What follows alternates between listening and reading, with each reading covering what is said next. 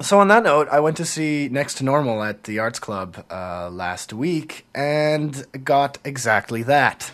Now, I do have to hand it to them on one level, and that is that they took subject matter, which is quite interesting. That is to say, a family struggling with mental illness, where the mother in the family is struggling with bipolar disorder related to the death of her son. And then has to go to a psychiatrist, and there's shock therapy involved. So, and this is a musical, right? So, okay, this automatically, it sounds interesting. You're taking some pretty serious issues of mental illness and then making a musical out of it. Surely that is going to be provocative and interesting and stimulating. But the folks at the Arts Club have managed to take an interesting subject and suck the life right out of it and make it mediocre and ho-hum, pedestrian, boring, average, middle class. And that was really depressing.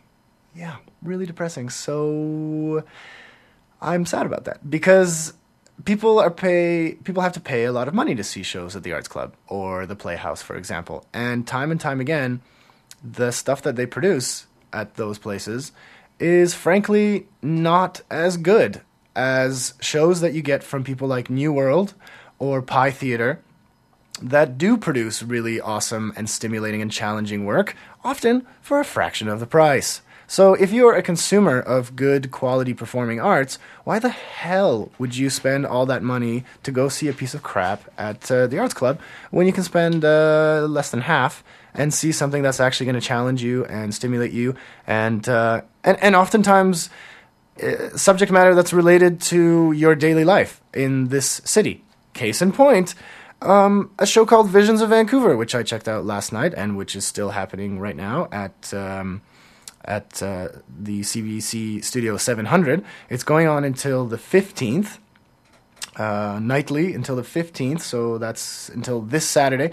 And it was four stories about Vancouver in the style of like Paris Je t'aime, New York I love you. So very loosely connected, but all connected to the theme of Vancouver. And it was hilarious. One example is they did a piece on condo life.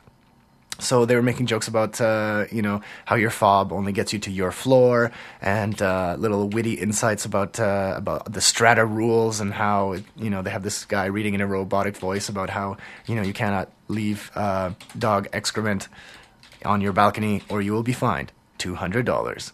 And so it's refreshing. It's stimulating. It's relevant to anybody who lives in a condo in Vancouver like I do. So you automatically feel for it. Then another piece was about the Vancouver riots. What could be more relevant and timely? They had four sort of monologues interspersed and four different perspectives on the riots from beginning, middle to end. There was like an immigrant woman who brought her kids to the game. There was a police officer. There was a hardcore hockey fan. And then like a woman who jumped on a bandwagon. Oh, and yeah, so they do good work, and that's Pie Theater. And so if you want to see something good, skip the Playhouse, skip the Arts Club. I'm sorry, guys, but you're not making good work. You're taking very professional set pieces and a very lovely theater and very good actors. You're taking awesome actors, and you're doing mediocre work with them. And so why should I support that? I shouldn't. Whereas Pie is doing awesome work, and with great actors in interesting, unique venues, and pumping out very stimulating and avant-garde products. So check that out. So go and see Visions of Vancouver. If you're a Vancouver resident, you will get a kick out of it. You will laugh. You will cry. Or maybe you won't cry, but you will definitely laugh, and you will think. You will think. So check that out. It's tickets range from $10 to, I believe, $18.50. They are available from Vancouver Tix, which is VancouverTix.com. And wait a minute. What am I reading here? Is this the wrong information? No, it is not. Sorry.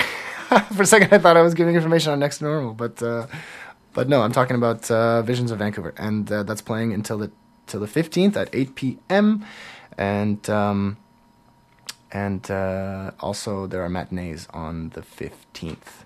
and the 9th. The 9th has passed. Okay. Also, one more note about that is that the format of Visions Vancouver is sort of radio drama-esque. So, I actually didn't notice too often in the show that it didn't feel like a radio play. It wasn't like people sitting around, four stuffy people around a radio desk. It was still very lively and theatrical, but they just had microphones, big microphones all over the set. And the reason they had that is because they will be taking the content and putting up on their website. I believe it's pytheater.com. So check out the recordings, and it'll give you a preview of what you'll see at the show. You see what I mean? That's avant-garde. It's interesting. It's challenging. It's stimulating. It's everything that the Arts Club is not doing right now. Okay. All right.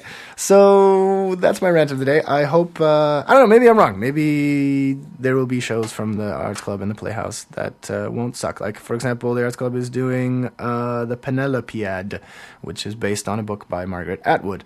That seems interesting. That seems like a stimulating topic. Maybe will they be able to mediocritize that show and make it dull and pedestrian? I don't know. We'll have to wait and see. Rest assured, it will cost a lot of money, though. Man, this strep throat is just making me surly. I just feel like such a jerk. But honestly, it's like you pay so much money to see theater, and then you get crap. Okay, it's very sad. All right, let's move on to Diwali. Let's move on to something more positive, and that is the Indian Festival of Lights. The Vancouver Celebrates Diwali Festival focuses on Southeast Asian culture, including music, dance, visual art, and yes, food. This year's festival, the 8th annual, offers a wide variety of experiences and lets you explore Indian culture in your own backyard. Opreet Kang is the co-chair of the festival, and here she is to tell us more about it. So Diwali is a festival of lights originating in India, but celebrated all the world over. And the uniqueness of it is that it's actually celebrated by all walks of Indians, be it Hindus or Sikhs. So it's a very common and unifying festival. And overall, what it means is it's the festival of good over evil, light over darkness, and just the universal light and goodness that exists in all of us and in all situations. And it's a celebration of that. And how is it typically celebrated in India? Well, in India and really all over, there's a time to get together with your family and friends. Lots of sweets are made, lots of good food, and that's shared with all of your loved ones. There can be a range of, celebrations in various temples. Special prayers are held, and also special parties. It's just a time to, rejuvenate the soul and rejuvenate your relationships and get reconnected and reaffirmed with the power of light and the power of goodness. The phrase "light your spirit" is that like the theme? Well, yes. Light your spirit really comes from the diya is a universal symbol for Diwali, because that's the light that's in an oil sort of light in the clay diya, and so to light your spirit, it's about illuminating yourself to the happiness and joy of life. And there are all kinds of events going on in the city. Is it open to anybody of any religion and race? Yes, absolutely. This is this entire city celebration. It's not just a solely Indian festival. It's meant to be open and welcome to everyone. And as such, we have a variety of programming as well to be able to appeal to different people's interests. There's family programming at the various community centers throughout the city, where you could take your kids and older kids as well, adults, and do some diya painting or learn some background and stories about Diwali. Cool. Yeah. Now there are so many things going on, so I want to ask you about a few in particular. For example, workshops. There are all kinds of workshops going on. Can you give me a sense of that? Yeah, so the workshops are going on in all the community centers, and they're free to the public. So, definitely check out your local community center and see what days they'll be going on. They'll be starting this Saturday, the 15th, and running till the 23rd. And those workshops are, an opportunity for you to come in, learn about Diwali, see some performances, participate in some arts and crafts as well, and just kind of get familiarized and also do your, hopefully annual celebration at the community center. Okay, and another one is Chai House on Main Street. What is that? Yeah, we're really excited with the Chai House. And what that is an opportunity for us to showcase the huge and massively talented South Asian artists that exist in the Lower Mainland and Vancouver in particular. For example, we have the Juno and Grammy award-winning Chin Jetty, who has worked with the likes of Snoop Dogg and his own work as well. He is going to be participating in that as well, along with some other local and emerging artists as well. And it's just it's going to be a really fun night at the Heritage Hall. And is there a sort of grand finale, or is there any sort of thing that caps it all off at the end? Yes, every year, and it keeps getting bigger and better, is we have our sort of finale program, if you will, at the Roundhouse Community Center in Yaletown, very easily accessible by SkyTrain and walking. And that's the Diwali Downtown event starting at noon, running till 6 p.m. And that's basically, we take over the entire Roundhouse. We have performances, and we have, once again, it's a little bit opportunities for people to participate in arts and crafts, to buy stuff, to eat. Of course, what's celebration without food? So that's Diwali Downtown next Sunday on October 23rd. Great. Well, thanks so much for giving us a rundown of those. Is there anything else you'd want to add about the festival? Well, you mentioned earlier that this is our 8th annual festival, and, I'm happy to say that, over the years that I've been involved, I have definitely seen same, people returning and also new faces coming. And it's so nice to be out in the community and hear about the festival, not just from, South Asians that are in the community, which, it is important for us to celebrate our heritage, but it really is a festival that's been embraced by the entire city, and it's it's a wonderful opportunity for us to come together and celebrate. And so I hope everyone takes an opportunity to take advantage of the programming we've put together. And that is Opreet Kang telling us about Vancouver's Celebrates Diwali, Light Your Spirit. And that is happening from October the 15th until the 23rd. And there is so much going on that I cannot possibly cover it all, but there are workshops happening throughout the 15th to the 23rd at various locations and times. Check website for details. There's also the Dance All Sorts Diwali Style, and that's on Sunday, October 16th at 2 p.m. at the Roundhouse. That's a partnership with Toronto-based contemporary Kathar dancer. Oh boy, I'm going to mispronounce this. Bageshrivaze?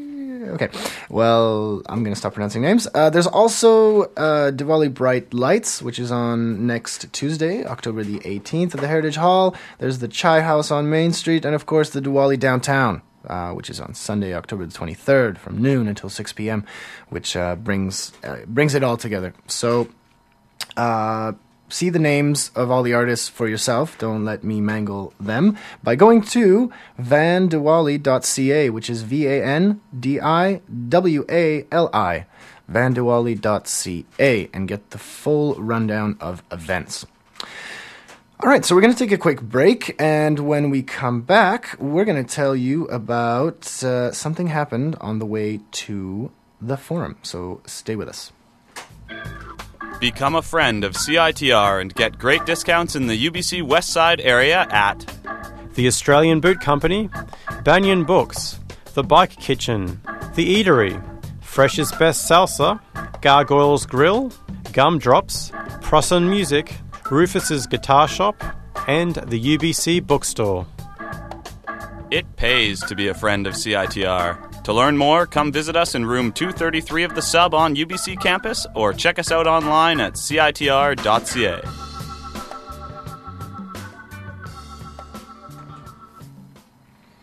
Vancouver's Fighting Chance Productions is doing a Broadway show called A Funny Thing Happened on the Way to the Forum, with music by, oh boy, sorry, I don't have the name in front of me. Sondheim, what's his first name? Sorry, it's not in my head right now. Oh, that's embarrassing.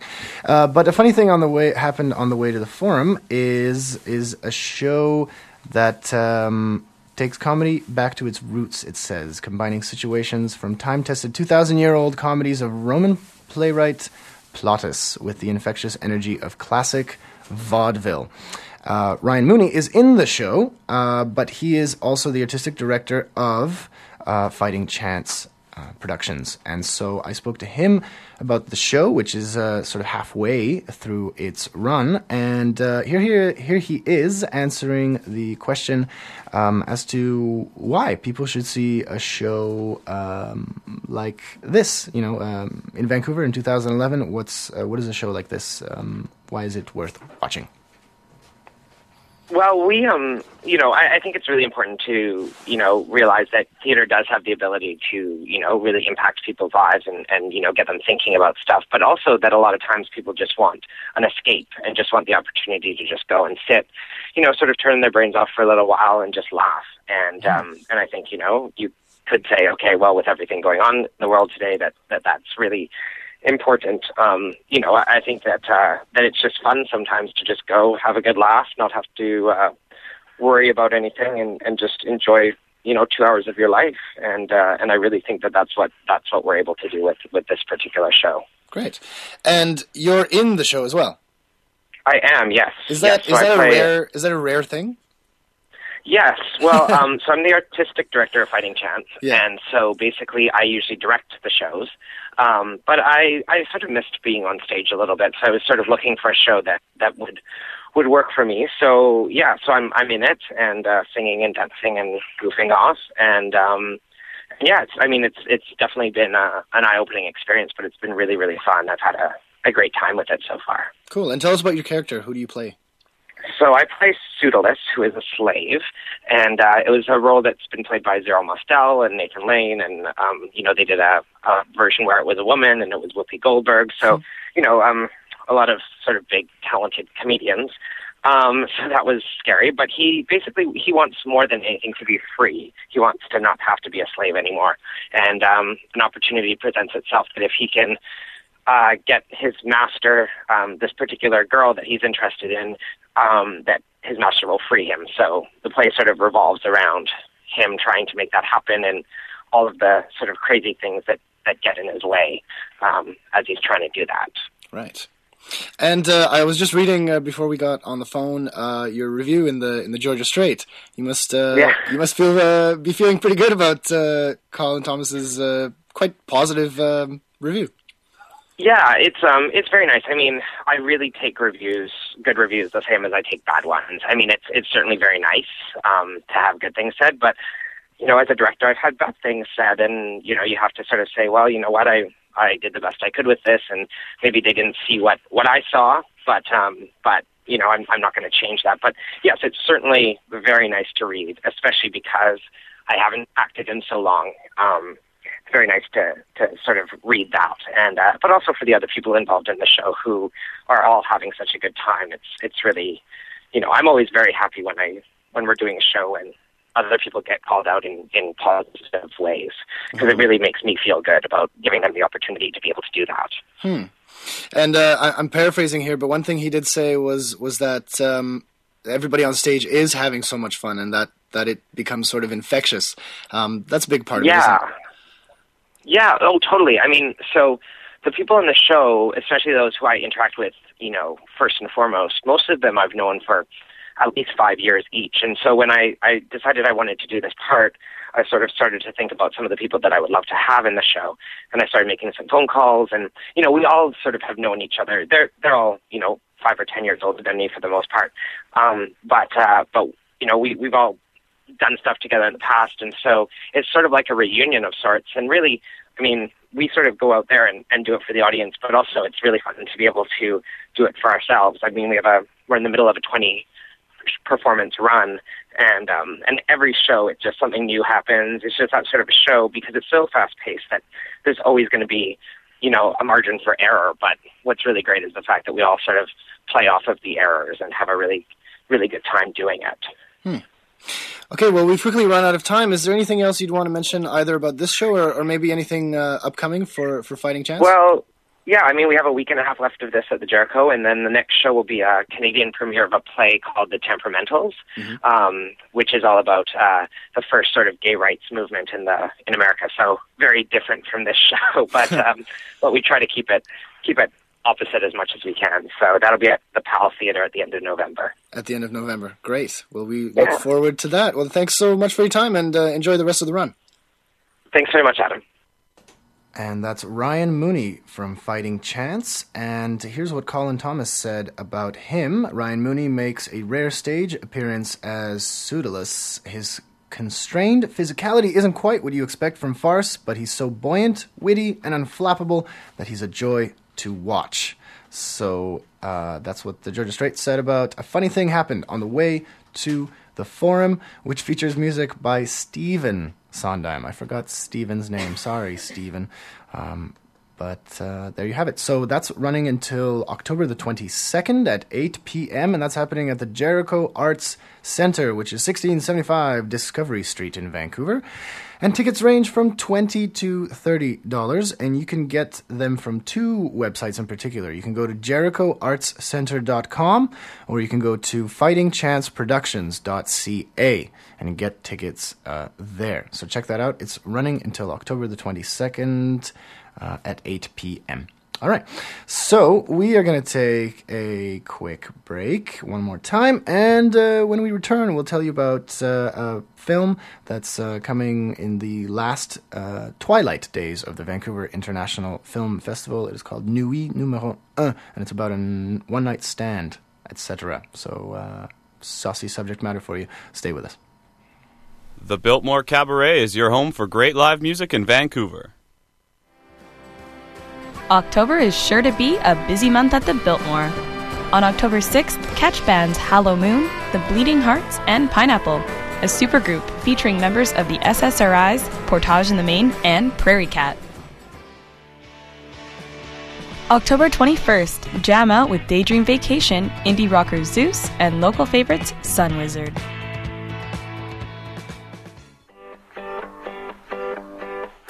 For fans of the New Pornographers, you won't want to miss band member Catherine Calder and special guest Anime Bell on October 27th.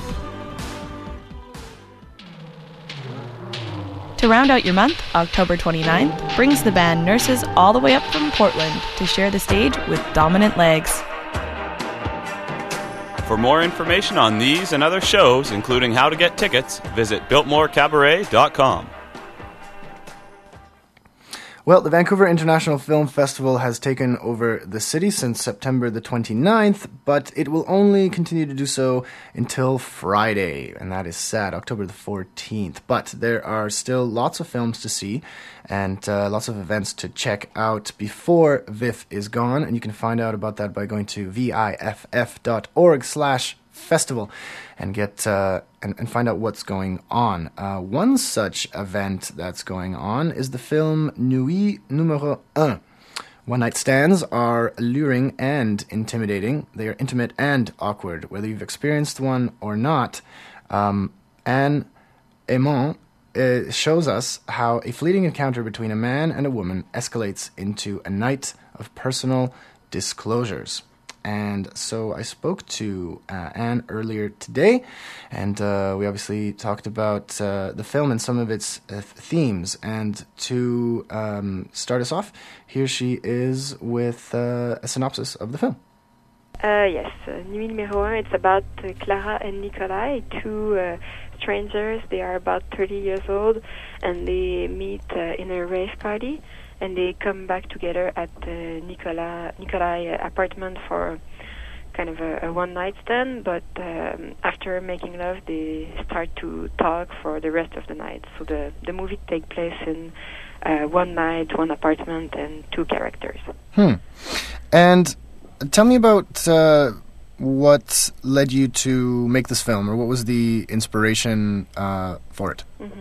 It's a really personal movie. I cannot really hide it. So well, I think it's like everybody understands when they see the movie that it's kind of personal. Huh. So I'm 29 now, and I was 27 when I wrote the movie, and I just woke up in the morning and realized that me and my friend were soon 30 years old, and we're still acting like big children. So Right. I wanted to write a movie about that. So you wanted to write about this sort of age group that we have in the 21st century, let's say, where you're not a teenager anymore, but you're not quite an adult, sort Exactly. of an extended adolescence. Yes, it's about people who are still lost and still looking for their place in this world and just don't find it and begin to think that they are old enough. But it seems to me that it's really like a movie for now, for our period of time. But some older people who saw the movie just told me, well, everybody goes through this kind of despair and question mark, can you say that? Or like asking yourself question about what to do in your life. So I think it's not only for our generation. And did that surprise you? Did you expect it to be just about this generation? Yes. In fact, I was afraid that I had written a movie only for like a few people who could understand. But no, everybody understands like solitude, love, and hurt, and everything. So finally, I'm happy. I guess there is something universal about periods in one's life and changes and finding yourself and that process of discovery. I guess that can happen at any age. Yes, I think so. And tell me what you hope people will take away from seeing the film. Is it that they will go to more raves and have more one-night stands? Well, I must admit it's kind of a hard or depressing film. I have to admit that. Right. So I think what people will maybe understand is that we kind of need to talk and to communicate and to be with people. It's not the beginning of a love story, but it's two really hurtful characters. And when I watch the movie now, I have the feeling that they just didn't speak to anybody for 20 years, and they have to say everything in this one night. So I think what you can like take away from the it. movie, yeah, Mhm. it's like probably that we have to share and to be with people. Right. That life is about sharing our good sides and our bad sides Yeah. with other people. Right. Yes, to like be in communication. Right. Because I guess in the end we are social animals, aren't we? Yes, exactly. And I don't think like for my characters everything is not completely good now. They won't like become perfect adult in the society. But Right. It's not like a live happily ever after kind of. No, exactly. thing. But I'm sure they feel better after this night. Well, we've quickly run out of time. Actually, is there anything else that you'd want to add about the film? No, except please come see the movie in Vancouver. Is this your first time in Vancouver? Yes. Well, welcome to our city. Thank you very much. And that's Anne Aymon, who is here in Vancouver for the first time to promote her film Nuit Numéro 1. And that will be showing tonight at 9:30 p.m. at Pacific Cinematheque, as well as on Friday at 4 p.m. also at Pacific Cinematheque. And tickets can be purchased at the door for tonight's showing, and they cost $12. And for Friday, they are $10, and they can be purchased online for the Friday showing at viff.org/festival. So check that out. All right. So I believe we're going to take one more quick break. No, we won't, because instead I'm going to give you a little heads up that Halloween is coming, and the people are all over town going to costume shops looking for their costumes, and they're looking for ideas, and you should be too, dang it, because Halloween is on its way, and with Halloween comes a huge amount of events in Vancouver to take advantage of it. So yes, some people are going to Halloween parties and clubs and such, but there's also some great artistic events going on, including one called Parade of Lost Souls, but also a festival. Yes, a fully fledged festival devoted to Halloween, and it's called Here Be Monsters. And probably the most, if I had only a few seconds to tell you about something, it would be the Theater Under the Gun. And this is, I'll read it to you. Now in its 13th year, we will be challenging Vancouver's mad indie theater companies to create original short performances under extreme time constraints. 6 companies will receive an inspiration package and have 48 hours to create, write, and rehearse their play. These companies will perform over 2 nights, surprising our audiences with the unexpected. So I went to this last year, and it was really quite funny and quite impressive at the level of quality, considering they only had 2 days to make it. And so that's happening on Friday, October the 28th, and also on Saturday, October the 29th, with a sort of remix. The 125 Gun Salute, a Theater Under the Gun remix at 8 p.m. on Sunday, October 30th. So Halloween is on a Monday this year. That's cool, which basically means there is a 4-day weekend of Halloween extravaganzas. So dude, have a look at the Here Be Monsters Festival. Let me give you a website. Oh, here's a big one. It's a mouthful. HereBeMonstersFestival.wordpress.com.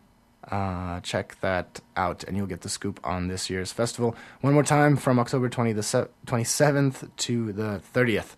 And that's going to be at Performance Works on Granville Island. So, yeah, look into that. It'll be great. Okay, now we are ready to take a little break. And when we return, we'll tell you about an interesting group called Vagabond Opera. And we'll also play a little song from them to give you an idea of what they sound like. So stay with us. Old or New Testament? I think the New Testament.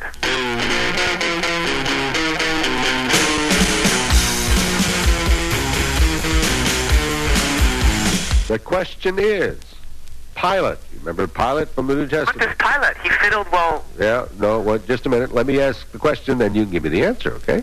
Did Pilate want Jesus to be crucified? Pontius Pilate washed his hands of it.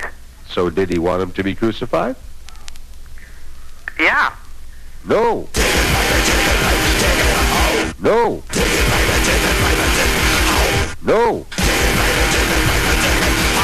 Well, tune in every Friday afternoon, 3:30 to the Night Watch Show on CITR. Well, find a good church. It'll help you out.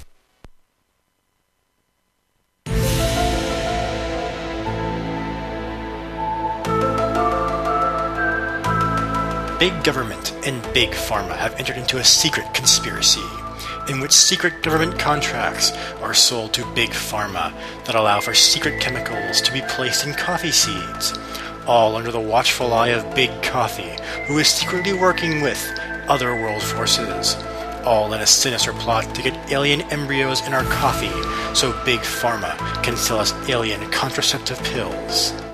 Or, if you'd rather get some rational news, check out Radio Free Thinker, the radio show/podcast that promotes skepticism, critical thinking, and science education, every Tuesdays at 4 p.m. on CITR 101.9 FM in Vancouver.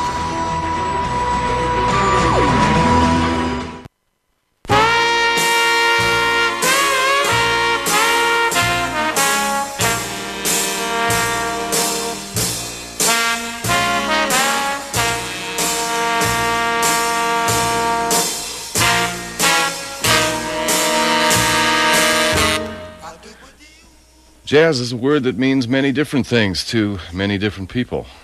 The best definition of jazz that I know of is The Jazz Show on CITR with yours truly, Gavin Walker. Monday nights, 9 to midnight, with the jazz feature at 11 o'clock. Check us out every Monday.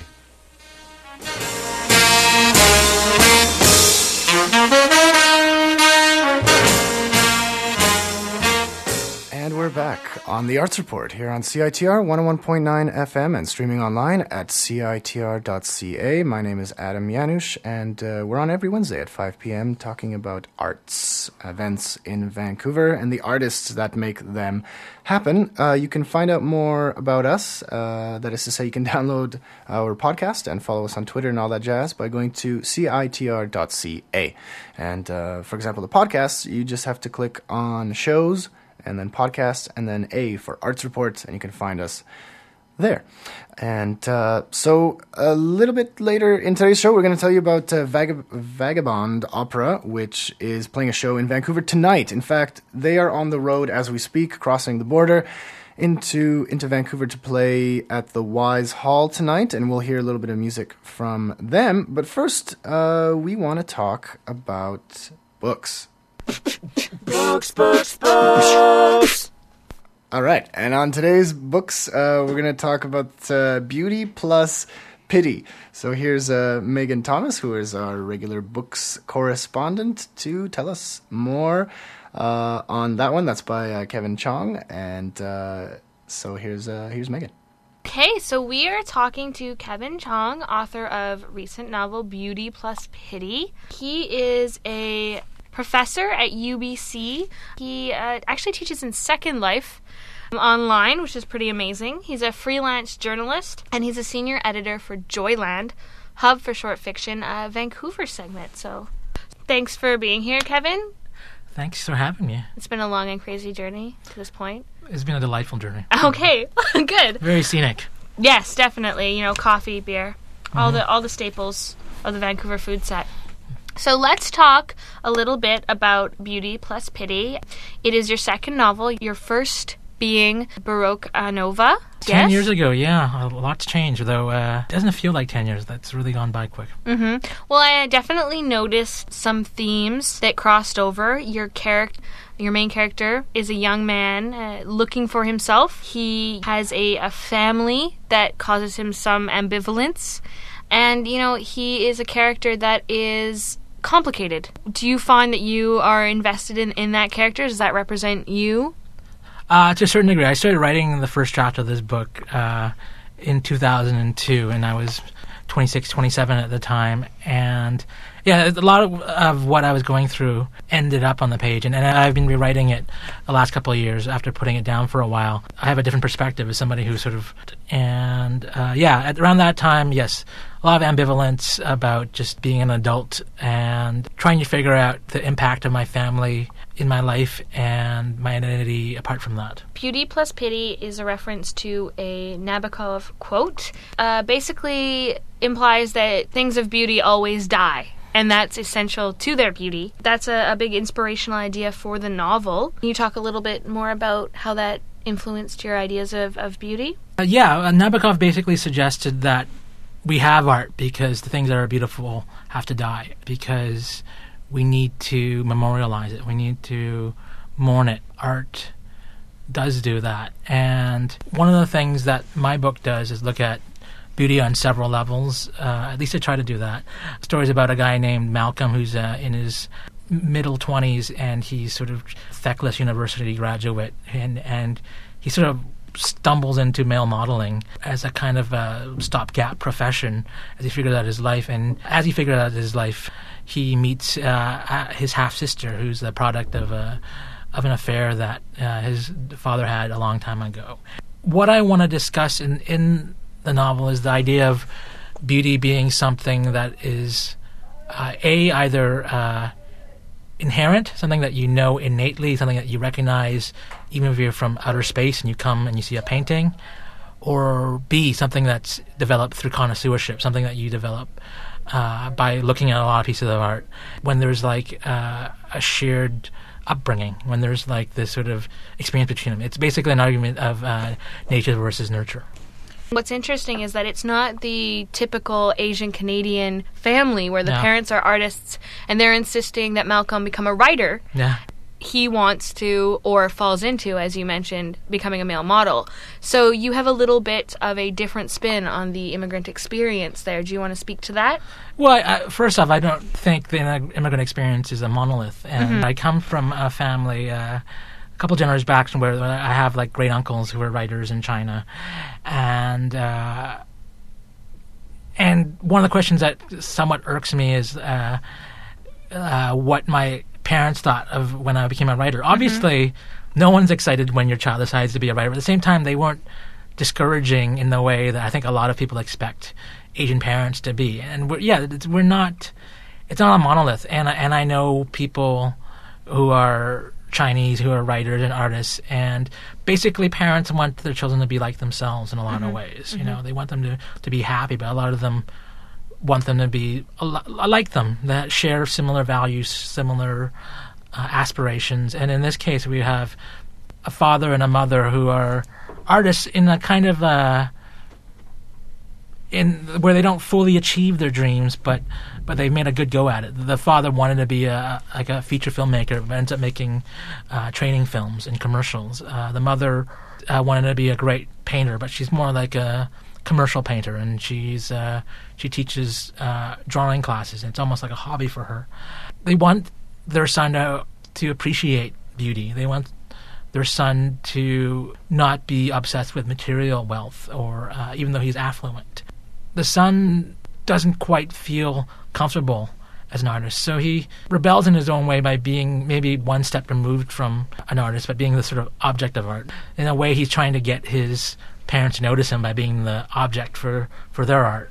And another theme that is pretty prevalent is that of loss, and I won't spoil anything, but the character loses a lot of things throughout his journey, and at the same time he seems to, through that, learn maybe a little bit about what it is to care for something. Yeah, and that's the pity. That's the sort of there are a lot of sort of doubles in the story. A lot of things sort of happen twice in between generations, bookended in the story. There are a couple of deaths in it, and I can't really account for my morbidness. I don't know what. I think Joan Didion in one of her essays talked about having this presentiment for loss, and I've always had that in my life. When we got a dog, my parents got a dog maybe 10 years ago, and I was still living with them right after grad school. I remember thinking to myself, was falling in love with the dog, that, I'm going to be really sad when you die. That's always something that happens, and as you become attached to something, you have this feeling that it's going to end, and that's just more my perspective on life than anything else. Vancouver is the setting for the book, and it does play itself, which is always lovely to read and always interesting to read. Doesn't tend to be a point of reference for novels. How does Vancouver play into this novel and maybe how you write in general? I'm from here. I'm not one of those writers who really wants to set their books in a world that's very different from the one they live in. I try every once in a while, and it's kind of fun to stretch yourself, but it hasn't been the case for me. For me, Vancouver is home, and it's also an interesting place to be Asian Canadian. I think, as I describe it in the book, it's sort of like being left-handed. You know, you're a minority, but you're a very dominant minority, and I enjoy that. I enjoy that people understand these sort of cultural references. When I was younger, I had this real ambivalence about being an Asian Canadian writer. As I've gotten older, I've grown to appreciate that there are things that are about me that are Asian that aren't stereotypical. It's not like I'm preoccupied with the lantern festivals or Chinese New Year or the mythology of ancient China. But I feel like my sensibility is informed by being Asian in terms of my preoccupation with family, for instance, or even in terms of growing up in this sort of immigrant household where I had a dinner with some friends, and they're all Chinese, and we were talking about what was it like to be dragged to one of your parents' friends' houses. They played mahjong, and how you had to stay up all night. And one thing I remember is just going to a video store and being able to rent anything I wanted to because my parents didn't have certain cultural references. And I think that sort of informed who I am. It seems that one of the reasons Vancouver may not be such a touchstone like in New York or even in Montreal or Toronto is because of the feeling that some people may have about the culture here or lack thereof. And you were saying that there's culture in Vancouver, but you have to dig it up. We're a place that has a lot of musicians, great swath of visual artists. We're Canada's second biggest English-speaking city, and so there is art everywhere you look, but you have to be at the right places to look at them. You cannot see any art. You cannot see any culture if you're not in the right neighborhood, or you just don't know where the right people. It's unfortunate, but I think you can say the same about even bigger cities that have. But those bigger cities might have a city square where there's like a festival, and there might be more outward displays. But everywhere you go, you have to kind of dig into a subculture to really find the things that speak to you. So let's talk a little bit about what you have coming up. Apart from your articles and your many reviews, you did a nonfiction book / memoir about Neil Young. Yep. Next, you're working on a similar nonfiction / memoir centering on horse racing. Yes. And tell me a little bit about where that comes from. I think when I was in my early 20s, I went to the track because I read a lot of Charles Bukowski short fiction, and I liked the mystique and the allure of it. I like things that have this history and a grandeur that's now and are now sort of down on its heels, like rock and roll novels, things that were people are always saying that there was a heyday 30 years earlier. I don't know why it is, this belatedness. Well, horse racing has gone from high culture to low culture, in a way. It's gone from this thing that, people were obsessed with maybe 50, 60 years ago to something that only weird old people from foreign countries really, really appreciate. And it's a shame because it's a very unique and interesting culture that has its own language, which is great. That's one of the most exciting things about going to the track is learning all the lingo, and that relates to horses and relates to gambling. Basically, what this book, the horse racing book, has in common with the Neil Young book is it's about somebody who immerses himself in a subculture. And you actually had a share in a horse. A horse named Mocha Time was a 5-year-old mare who ran as a bottom claimer, which is sort of like the lowest rung of horse racing. That's the only kind of horse I could have afforded. It was lovely to speak to you, Kevin. I'm so glad you came out. Everyone, please check out Beauty Plus Pity. Thanks, Megan. Thanks to Kevin Chong for joining us. And do check him out at the Writers' Festival. Starts next week. He'll be at Vancouver Scene, SEEN, Puns. Am I right? It's at the Waterfront Theatre, Tuesday the 18th at 8 p.m. And he'll be at Bamboo Lettering, Saturday the 22nd, 2 p.m., the review stage. Now, I know you check out Arts Report every week, but definitely check us out again next week. I'll be live. I know you're excited. And we're also going to be talking more about the Writers' Fest. Okay, thanks to Megan for that. She mentioned the Writers' Festival, and that's coming from the 18th until the 23rd of October. Check out their website, which is writersfest.bc.ca, because there are tons of events going on from authors from all over the world. So lots going on there. And Beauty Plus Pity by Kevin Chong is out right now from Arsenal Pulp Press, and that is available for $17.95 Canadian, and it's available in fine bookstores now. So check that out. Okay, we've got one more feature for you on the... Oh, right, sorry. We have to officially wrap up the books segment. Books. Well, that would have been awkward if we kept going with the show and not closed the books folder. That would have been bad. Apologize for that. Okay, now we're officially done with books because we had the outro. We're having too much fun here. Okay, we've got one more feature for you, and that's about Vagabond Opera. Now, these guys are a group from Portland, Oregon, and they're very hard to sum up. So I'll try to do it from their official press release because it's kind of poetic. And then we'll play a song because perhaps that might explain it best. Like surrealist Marcel Duchamp, packing an entire life's work into a suitcase, the Portland, Oregon troupe tucks the high drama of opera into the tight squeeze of the sexy cabaret. By turns sinister and seedy, sweet and nostalgic, the brainy, sultry band mashes up Eastern European folk theater and classical grandeur, hot club act, and avant-garde klezmer jams, perky musicals, and edgy absurdism. Now, doesn't that sound interesting? So they're obviously a very eclectic band. So let's play a little bit from them before we speak to them about their show tonight at the Wise Hall. This track is called King of Gypsies.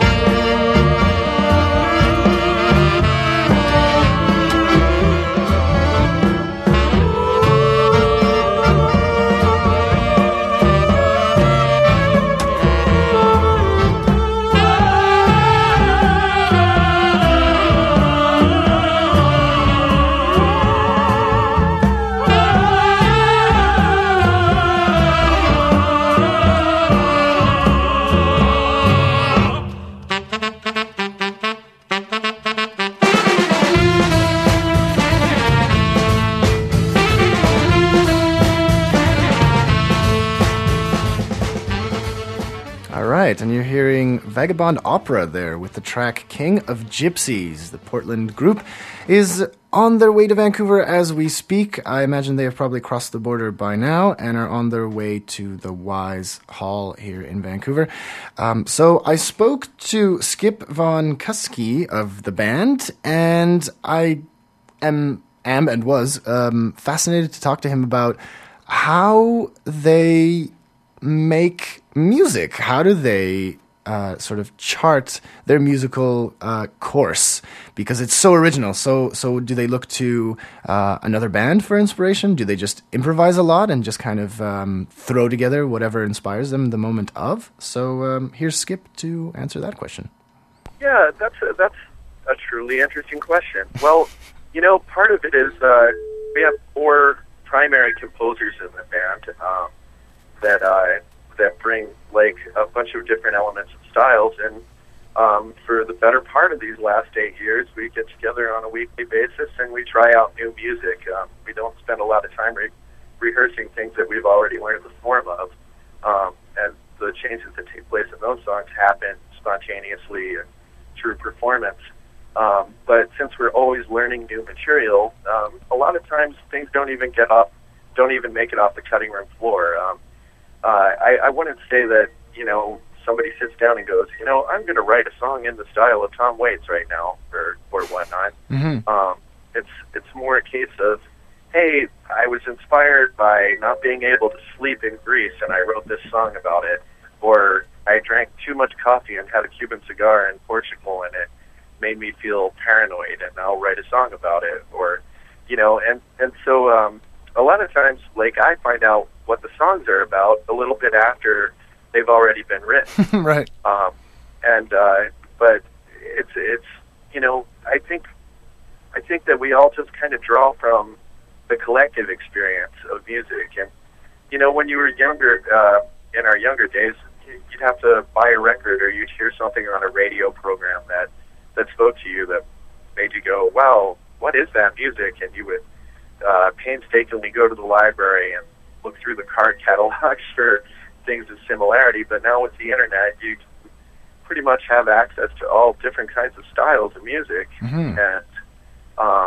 and then you filter it through your own consciousness and your own artistry. And that's pretty much what Vagabond Opera does. I don't think we really think of ourselves as a genre-based collective. We just pick and choose the things that we admire, and they come through the filter that is our musicianship. And where do you get the confidence, let's say, to do that? Do all of you members of the band kind of just egg each other on to, do you push each other to find more and more avant-garde influences, and try out styles that are. I wouldn't really say that. Interestingly, Robin just wrote a new song. I spoke about not being able to sleep in Greece, and he wrote this song, and we played it a couple times, and he got all kind of like, I'm not sure the song is really working, and we're all like, we've only played it in front of people twice, we got to give it more of a chance. So, sometimes we egg each other on and support each other in pieces that, like maybe the composer isn't feeling wonderful about, but the rest of the band has already said, well, we really think this is worth giving a try. So, it's part of, any group of people is you encourage each other, and you try to watch the backs of each other. But it's as far as egging on, well, I think there have been times when Eric's been like, hey, I'd really like, at one point in our career, Eric really wanted us to do more Arabic music that used a half flats and quarter tone scale. He even had an accordion that he bent the tongues in so that he could play the quarter tone scale on one of his reed settings. And so that's like extra efforts, particularly for a classical cellist to go to the. I need you to play out of tune to play into on this, But so we do push each other, and we'll share with each other the style of something that we're trying to accomplish in a particular song or whatnot. But no, there's a lot of seekers in this band, and we all seek in different ways. Like, for instance, myself, I'm interested in spontaneous composition and just playing the best solos I can, and then being an extra. Through this band, I wanted to be a good comp instrument as well, because we don't have a guitar, leaving accordion as the primary chordal instrument in the band. So I've taken on a role of like kind of rhythm guitarist during singing and whatnot, but I do remain on the cello.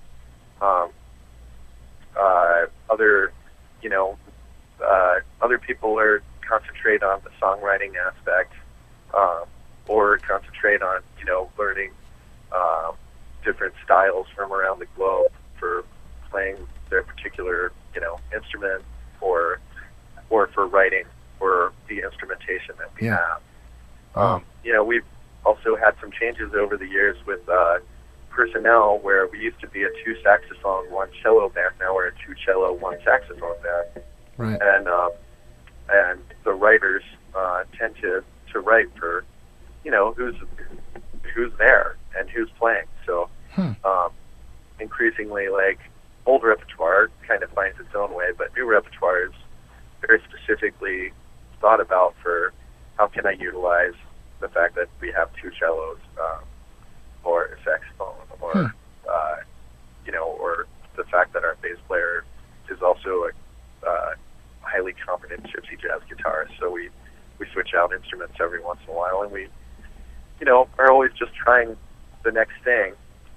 It just stays interesting that way. Always working on new material keeps you from getting too stuck in one place. Yeah, for sure. Well, we've quickly run out of time. Is there anything else you'd wanna add about your upcoming show in Vancouver, or just about the band in general? Yeah, well, we'd love to see people again. We were up here once before at the venue, and we had a wonderful time. People were so warm. I think our new album is the best thing we've done so far, and this is our CD release, so come on out. Come on out, says Skip Von Kusky from Vagabond Opera, and they are at the Wise Hall tonight at 8 p.m., which is on Victoria and Adanac, and tickets are $20 and $23, and so you should check them out there tonight. Their new album is called Sing for Your Lives. All right, so that is the end of our program for this week. You've been listening to The Arts Report. We're on every Wednesday at 5 p.m. If you missed any of today's show, the podcast will be available in about a couple hours or so. So thanks to Jasmine, Jeannie, and Anna for helping to make this show possible. And coming up next is Discorder Radio. See you next week.